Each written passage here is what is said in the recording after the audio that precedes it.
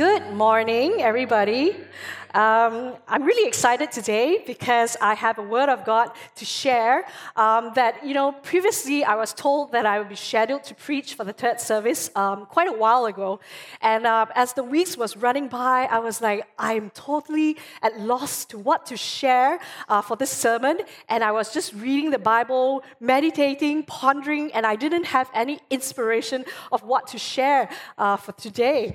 And then one of those random mornings, I was feeding my little son, Jedediah. I was feeding him porridge, and that was like 8 in the morning, and I'm half asleep.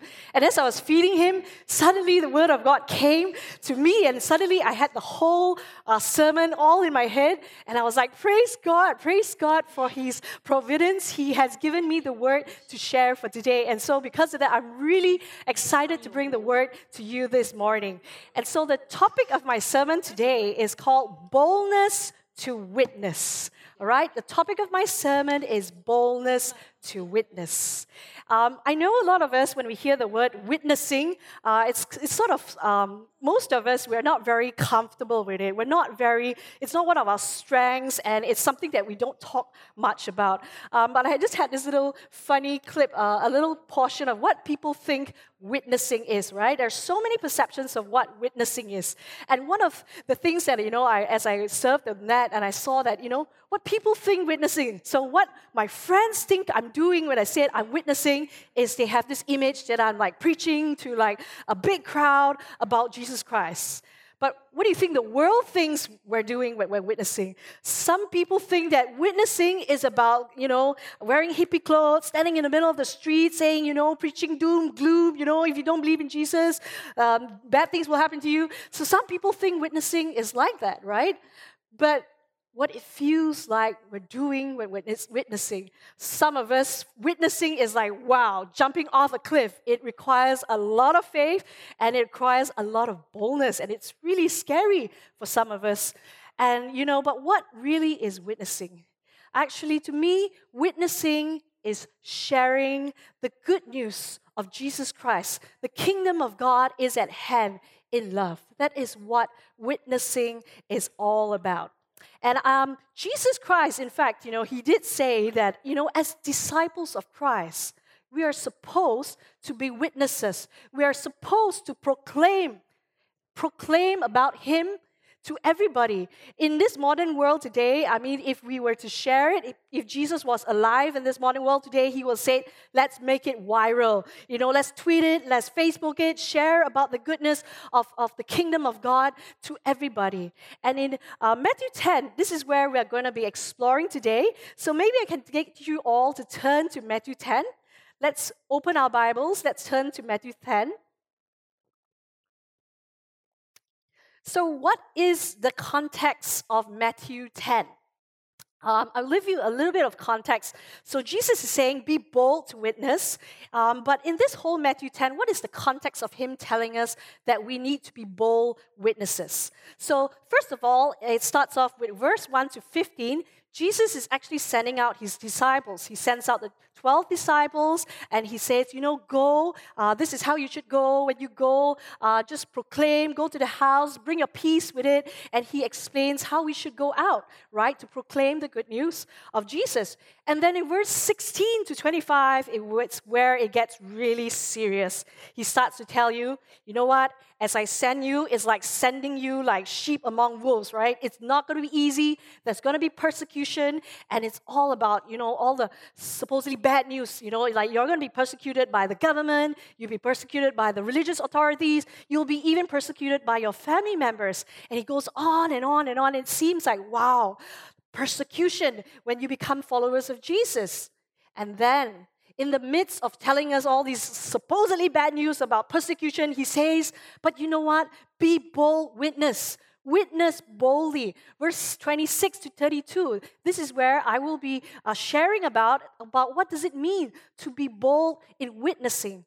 And finally, He says in verse 33 to 42, He talks about the cost of following Jesus, and he even talks about the rewards. Now, I'm not going to talk about the cost and all that because you can catch that in Pastor Lee Chu's sermon a few weeks ago where she tells you the cost of following Jesus, And then, of course, Pastor John today morning and yesterday evening, he shared about, the persecution and how should we go out when we proclaim the Jesus. And, even as we talk about proclaiming, I think last week Pastor Tabitha shared a great sermon about how we need to proclaim that the kingdom of God is here. We need to proclaim the goodness of God. So, if you want to follow Jesus, we need to be prepared. So let us look at Matthew 10, verse 26 to 32. We're going to examine it in totality, and we're going to look at it together. So everybody's at Matthew 10, 26 to 32. Okay, I'm going to put it on the slides for those of you who don't have a Bible, but I encourage you, if you have a Bible, to actually read it from your Bible directly, okay? So these are for the people that don't have the Bible. Maybe we can read this together. Are we awake? Can we read this together with energy and passion? Okay, 1, 2, 3. So, do not be afraid of them, for there is nothing concealed that will not be disclosed or hidden that will not be made known. What I tell you in the dark, speak in the daylight. What is whispered in your ear, proclaim from the roofs. Do not be afraid of those who kill the body but cannot kill the soul. Rather, be afraid of the one who can destroy both soul and body in hell. Are not 2 sparrows sold for a penny? Yet not one of them will fall to the ground outside your Father's care. And even the very hairs of your head are all numbered. So don't be afraid. You are worth more than many sparrows. Whoever acknowledges me before others, I will also acknowledge before my Father in heaven. But whoever disowns me before others, I will disown before my Father in heaven. Thank you, Jesus. May you bless the reading of your word. Thank you, Jesus. Jesus says in verse 27, what I tell you in the dark, speak in the daylight.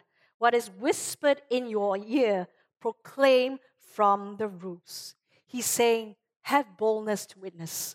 Why can we have boldness to witness? Because first, he says, don't be afraid, because the truth always prevails. The truth prevails. And he says, why should we have boldness to witness? Why shouldn't we be afraid? Because we have temporal bodies. And finally, he says, why should we have boldness to witness? Why shouldn't we be afraid to proclaim? Because we can trust in the Father. So we start off with the first point, which is the truth prevails. It says here, do not be afraid of them, for there is nothing concealed that will not be disclosed or hidden that will not be made known. In other words, Jesus is saying, the truth will always come out at the end of the day. For the longest time, people always have this thing about the Bible. They say the Word of God, can it be trusted? The Word of God, people have all sorts of criticism about the Bible that we have. But I tell you, the Bible is the truth of God that will always prevail. Okay? In Isaiah, it actually says, in Isaiah verse 48, it says, the grass withers and the flowers fall, but the word of our God stands forever. Do you know that we all hold the word of truth, the truth of God in our hands? The Bible. It is something that prevails, that stands forever. And a lot of us, we think, we're not sure, we hear all these people that talk about, your Bible has been corrupted, your Bible changed here and there, your Bible is so old, can you even believe what it says? It's such an ancient manuscript, right? Can we even believe in it? But Jesus is saying, the Word of God stands forever.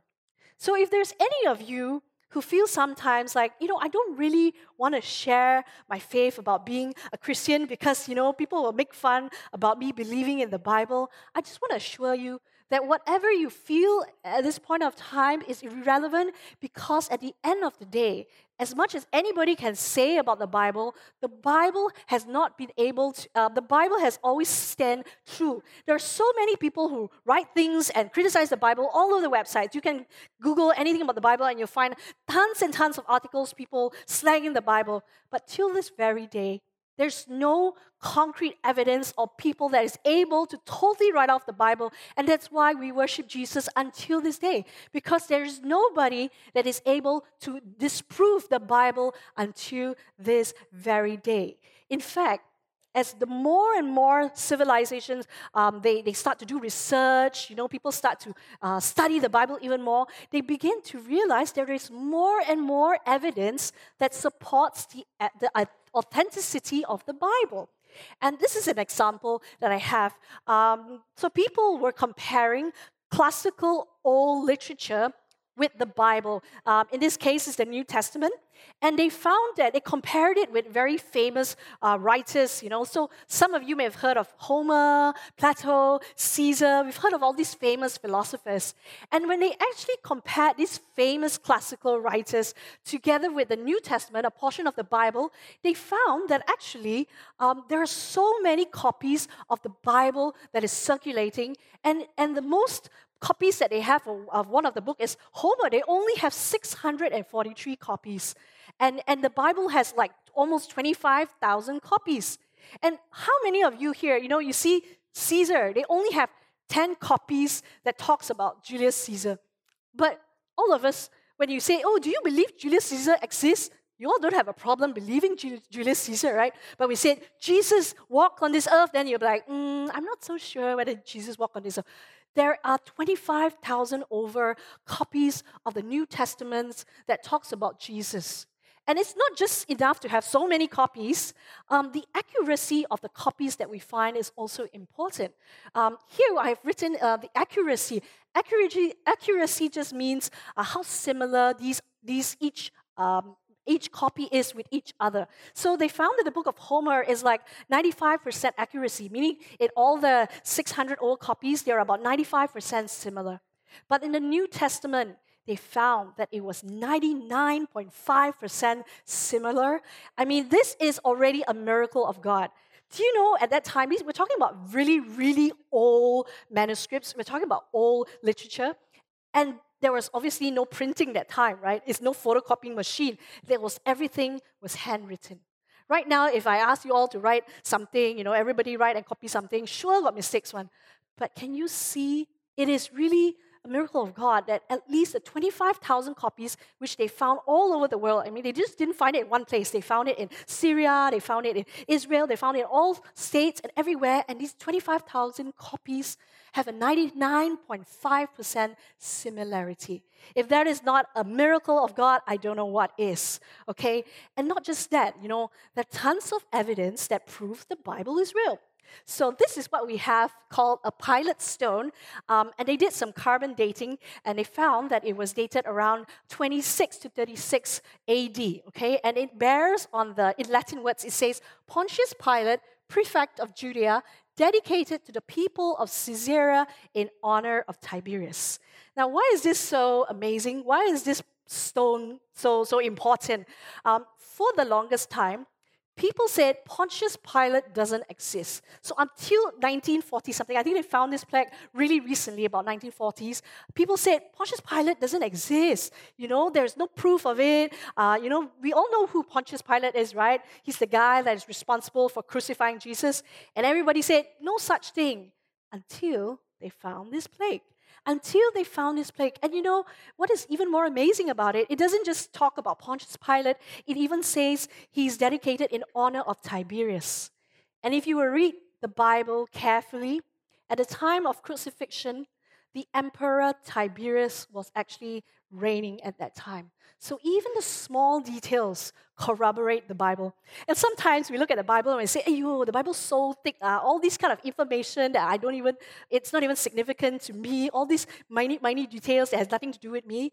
Do you know these minor details actually point the authenticity of the Bible? Because these people that write the Bible, they describe it to such detail, to something as small as this, that they can actually tell you what was happening during that time, and it's beginning to corroborate with what we begin to find in archaeology. You know, how amazing the Bible is. And of course, there is this other thing that they found, which are silver amulets. And this archaeology find is it's really exciting because it dated 750 before Christ. That means this is even before Christ came. This is old archaeology find. And you know, a lot of us say, you know, Christianity only started when Jesus came. Not true. Jesus, you know, the Bible has been in existence for many thousand years, and this is 750 BC, even before Buddha came into the picture, right? So Christianity has not started just only when Jesus came. Christianity has started from the very beginning. And you know, the silver amulets, because it's old, so a big portion of it was destroyed. But when the archaeologists went and looked through it, and they found there was only a small section that was actually preserved. And you know what is the section? The section is actually Numbers 6, verse 24 to 26. How many of you know what is Numbers 6, 24 to 26? It's the Aaronic blessings. You know, we've been reading all this, you know, I think a few years ago we were like declaring this to one another. And you know, God really has a sense of humor. You know, everything got destroyed by obviously time and weather and everything, but He preserved this portion of Scripture to remind us of His blessings. Maybe I can get you all to read this together. 1, 2, 3.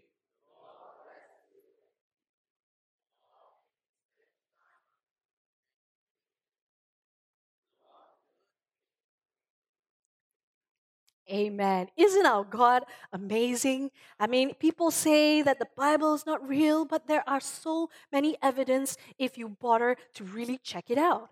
And not just that, quite recently, they found the Dead Sea Scrolls, okay? And the Dead Sea Scrolls, they were found in a cave in Qumran. And I actually went to Israel and I actually visited the place. And, you know, the place is really boring. It's just all sand and just really desert area, okay? It's really boring. But what happened is some Bedouin shepherds that were wandering around there, they actually accidentally came across the caves, and they found these alabaster jars that hosted all these Dead Sea Scrolls, and some of them were preserved. There were thousands and thousands of copies that they found, but they found nearly almost every book of the Old Testament in these Dead Sea Scrolls. And what is exciting is that the Isaiah scroll, the complete Isaiah scroll, fully intact, was actually found. Okay, and why is this amazing? I'll tell you why it's significant. Because for the longest time, the Jewish people have their thing called the Torah. The Jewish people, for the longest time, they've been using the Torah, which is similar to our Old Testament. And the earliest documents that they have is from the Masoretic text. I know it sounds very long, but don't worry, just call it the MT. The Masoretic text was the earliest document that they have, and it's like 980. So that's the oldest document that they have. And till this very day, the Jewish people use the Masoretic text as their Torah, right? But the Dead Sea Scrolls, the book of Isaiah was dated 100 BC. And there is 1,000 years of difference between what they had and what was found quite recently. And you know, it's amazing, right? They managed to find, now we found an even older one, another older document. And when they studied it, they found that the Dead Sea Scrolls and the Masoretic text was about 95% identical, similar. And all the 5% changes is just variants like spelling error or a little bit extra space or something like that. But 95% of the two documents that are different in 1,000 years is similar. It is really, this just shows you that, you know, that when the scribes copied, a lot of people say, you know, you cannot believe the Bible because they write and then the next person write, then the next person write. Can you believe or not? But this is proof telling you 1,000 years has passed and they have faithfully and they meticulously copied the documents, and it is the same from 1,000 years ago. If that is not a miracle, I don't know what is.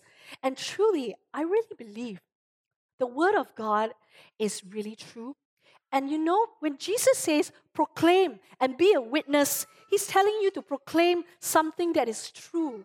You know, at the end of the day, people may laugh at you, you know, when you witness, when you talk about Jesus, they're like, ah, yeah, you believe in Jesus. Ah. Whatever they want to say, at the end of the day, the truth will come out. If you stand for the truth, you will be vindicated.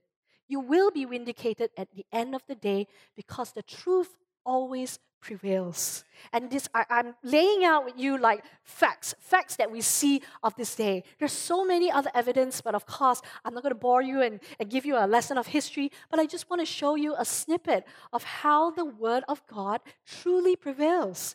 And that's why Jesus says, don't be afraid to boldly witness for me because you are holding the truth of God that has transcended years and years, almost 1,000 years, many, many years. This Word of God is still true.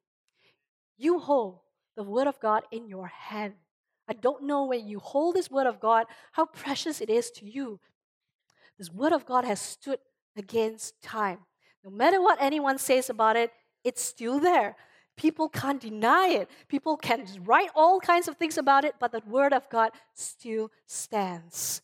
And that is why Jesus says, you know, be a witness. Do not be afraid to witness. Another point, why should we have boldness to witness? Because we have temporal bodies. In verse 28, it says, do not be afraid of those who kill the body but cannot kill the soul. Rather be afraid of the one who can destroy both soul and body. Wow, this is really hard teaching, right? He's saying like, you know, don't worry, you know, you don't be afraid because even though they kill your body, don't worry, your soul is with me, right? This is hard teaching. But you know that a lot of us sit here, Malaysians, you know, when we talk about persecution, we talk like, "Ayo, today no aircon, I feel so persecuted." My cell members are very, very susah, always don't want to come for Coffee Connect. Oh, I feel persecuted. Little things, then we feel persecuted. If this preacher preached too long and my lunch is late, I feel so persecuted. And that's Malaysians' persecution. But, you know, we laugh about it. But today, as we speak, all over the world, research has been done. It shows that there are at least 322 Christians martyred every day. This statistics is not like a year. This is daily.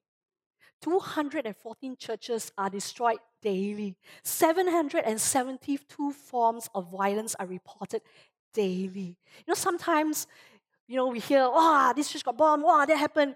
Sometimes it happens so often to the point that we're almost quite hardened in our heart. We're like, oh yeah, okay lah, another bomb lah, you know, very far away, not near Malaysia, so it's okay. And sometimes we forget that when the Word of God says there is persecution, there will be persecution. The question is, are we prepared? Sometimes we're so fixated with our daily problems, you know, that we forget the real world that is out there. Persecution is real. As Jesus said many thousand years ago, He says, if you are my follower, there will be persecution. And it is still happening today. Closer to home, just about a month ago, my husband and I, we were in a baptism, and my husband baptized about 50 plus people. Wow, baptizing 50 plus people is painful for the back, okay? Like 50 times, like, do you receive Jesus 50 times? Wow, that was really tiring. But, you know, it was such a wonderful, such an emotional and wonderful baptism. I have pictures of the people being baptized.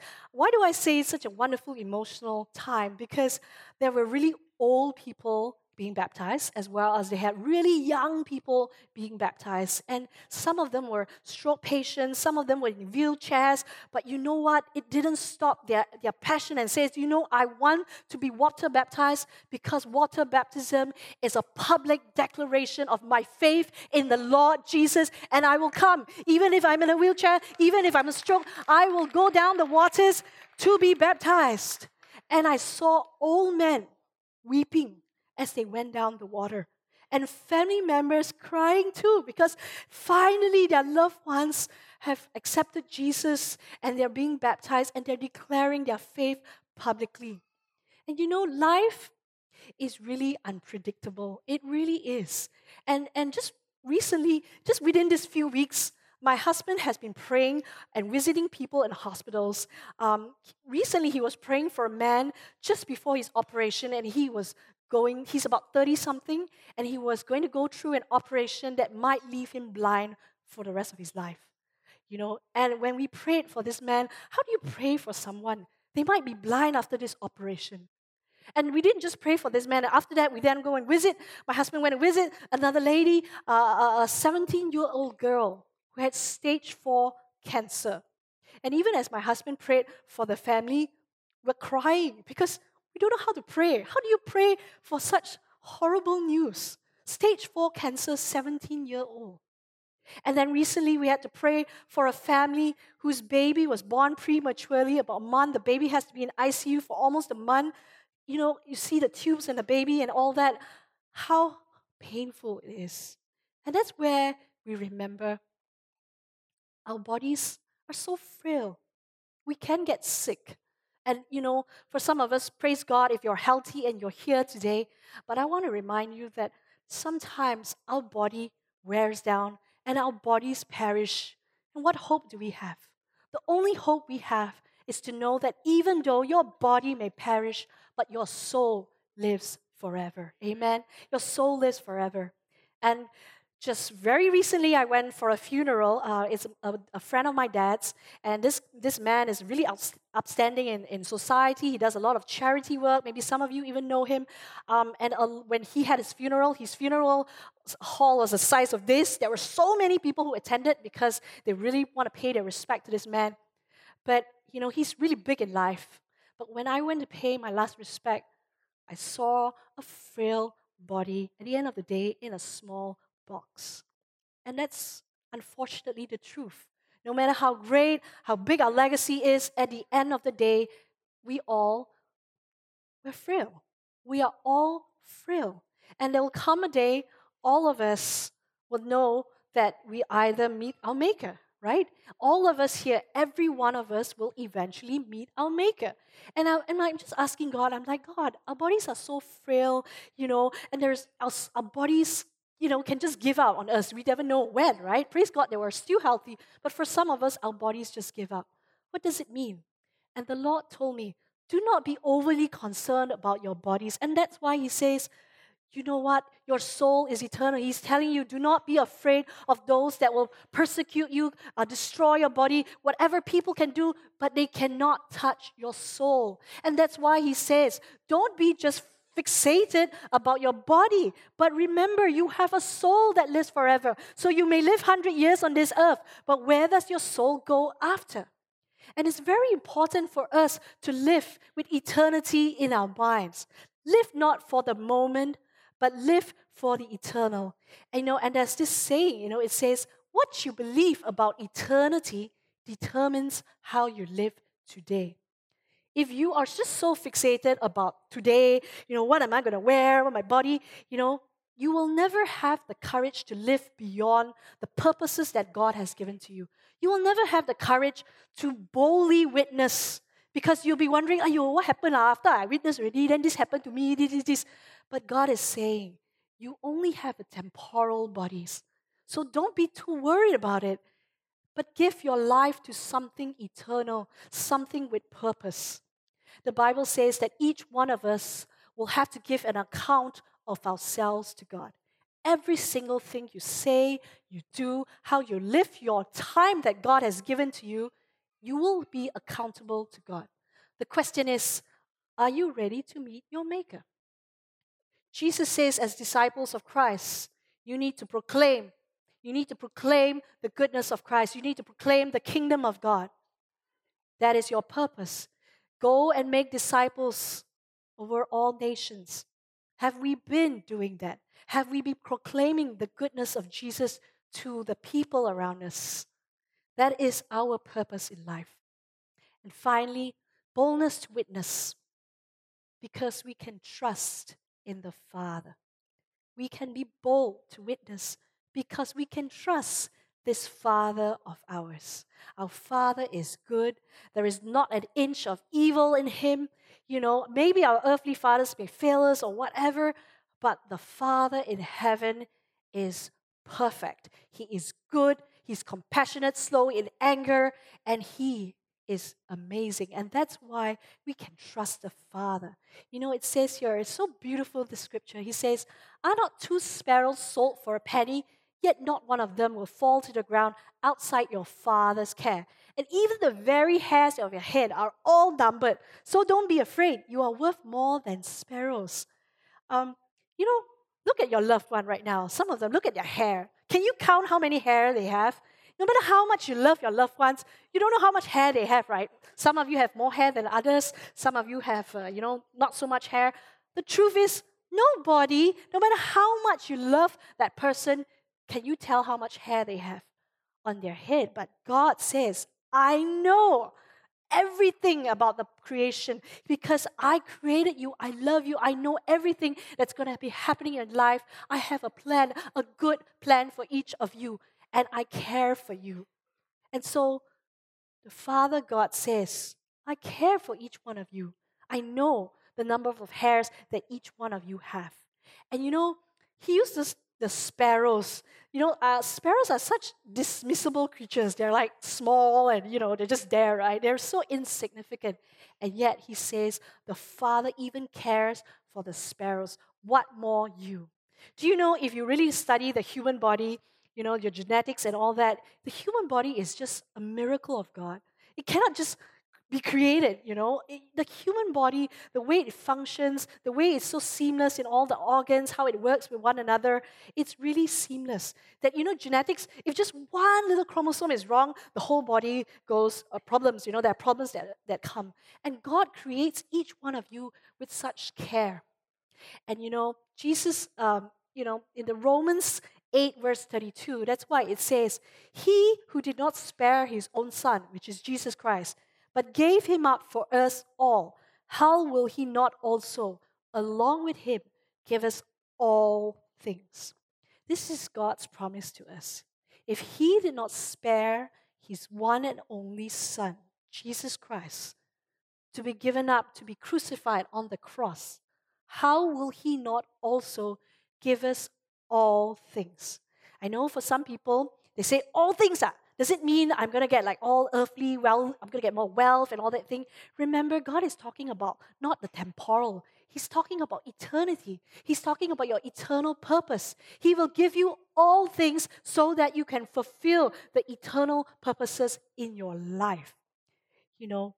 Witnessing for God is not just about talking about Jesus, but is about being an ambassador of Christ in your action, in your deeds.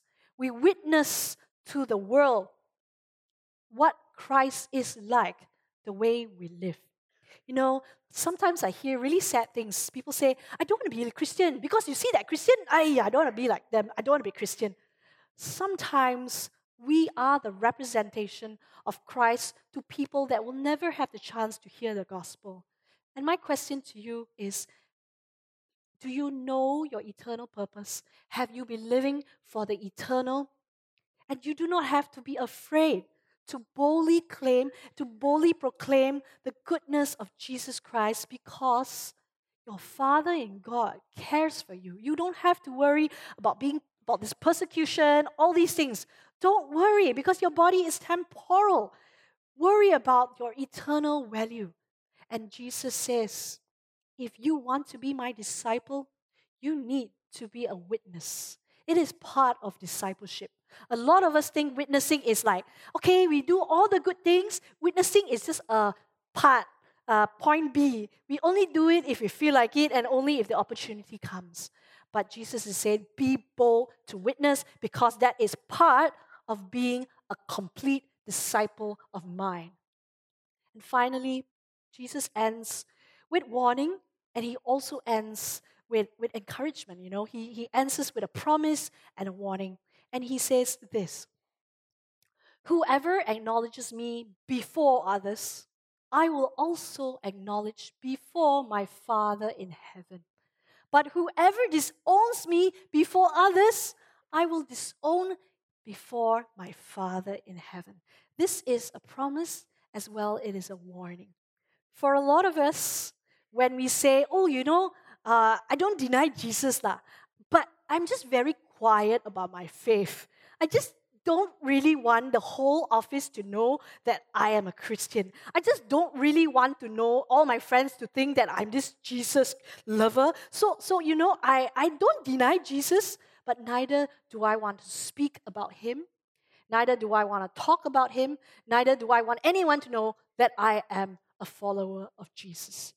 But the Word of God is very clear here. Your faith, a lot of us say, my faith is personal. It's between me and God. But the Bible is very clear. He says, whoever acknowledges me before others. Your faith has to be public. You need to confess Jesus, not only with your mouth, but in your actions and your deeds.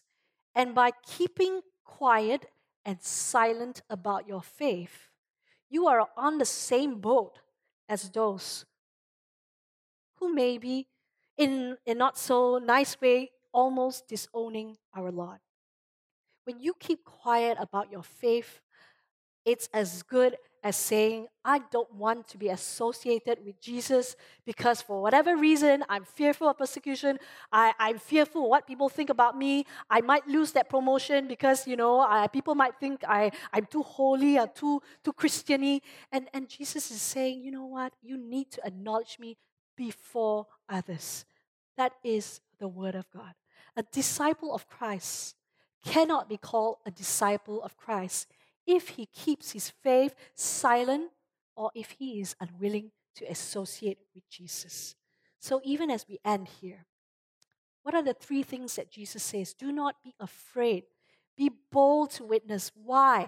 Be bold to witness. Do not be afraid because the truth always prevails. Whatever you talk about Jesus, people may laugh about it, but you know what? At the end of the day, the truth prevails, and nobody knows when this judgment day comes. Nobody knows when Jesus will come back again. It can happen anytime. And you know what? The truth will prevail. Be bold to witness because what you are witnessing, what you are proclaiming to the world is true, and it will prevail, and you will be vindicated one day. And you know what? We can have boldness to witness because even if they persecute us, our bodies are temporary. Our bodies will perish anyway. But our souls are eternal. You are accountable to the Father. You are not accountable to your family members. That's why, it goes on in the passage to say that, not only will you be killed, but your family members may come up and they'll go against you. You must deny all those things because you know what? At the end of the day, your family members won't be with you in the heaven.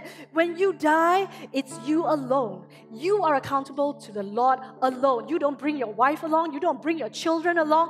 Naked you come, naked you leave. And that's the truth. But some of us just don't want to think about it. Let's just live life and hope it goes well. But Jesus is saying, the Word of God says, you need to proclaim. And you can proclaim because you can trust in this Father. The Father that sent His only Son, Jesus Christ, on that cross to take every sin so that we can have a reconciliation with the Father. People say that Jesus Christ came to bring peace with one another. Yes, that is true. But Jesus Christ ultimately came to bring peace with us and the Father. And that's why it doesn't matter even if you have been persecuted for your faith by your family members, by loved ones, by colleagues. Rise above it and proclaim with boldness because in the Word of God, Jesus says, proclaim and acknowledge me before others. Not just you and God, but before others. And I know this is hard. Sometimes, remember I started off, I said when we witness, it feels like, wow, we're jumping off a cliff. It's so scary to talk about faith. In family gatherings, we can talk about everything under the sun. But when we talk about our faith, we're a bit quiet about it.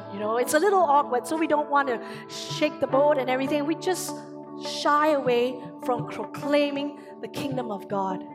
And everyone needs to know we live in a world where the bodies are perishing. People are dying, people are getting sick, people are going through all kinds of problems. We need to bring the good news. The good news, the kingdom of God is at hand. Jesus says, I bring the kingdom of God is at hand. And everywhere He went, there were miracles, there were healing, that, there was such great joy and peace wherever Jesus went. But Jesus is not presently here on earth today. And that's why he said, I brought all my disciples, all of you are my disciples, go out and spread the goodness of Jesus to each and every one in the world, because the world needs to hear the good news that I have come to bring. The world needs to know that bodies are perishing, but it is okay, because your soul is eternal, and at the end of the day, I am there, and I will prepare a house and a room for you, a mansion for you. So all of us, we have that responsibility. Have the boldness to witness. And even as I invite Pastor Chu to come, I want us all to search our hearts. Have you been embarrassed to talk about your faith? Have you shied away? Have you forgot to share such good news to your friends? Amen.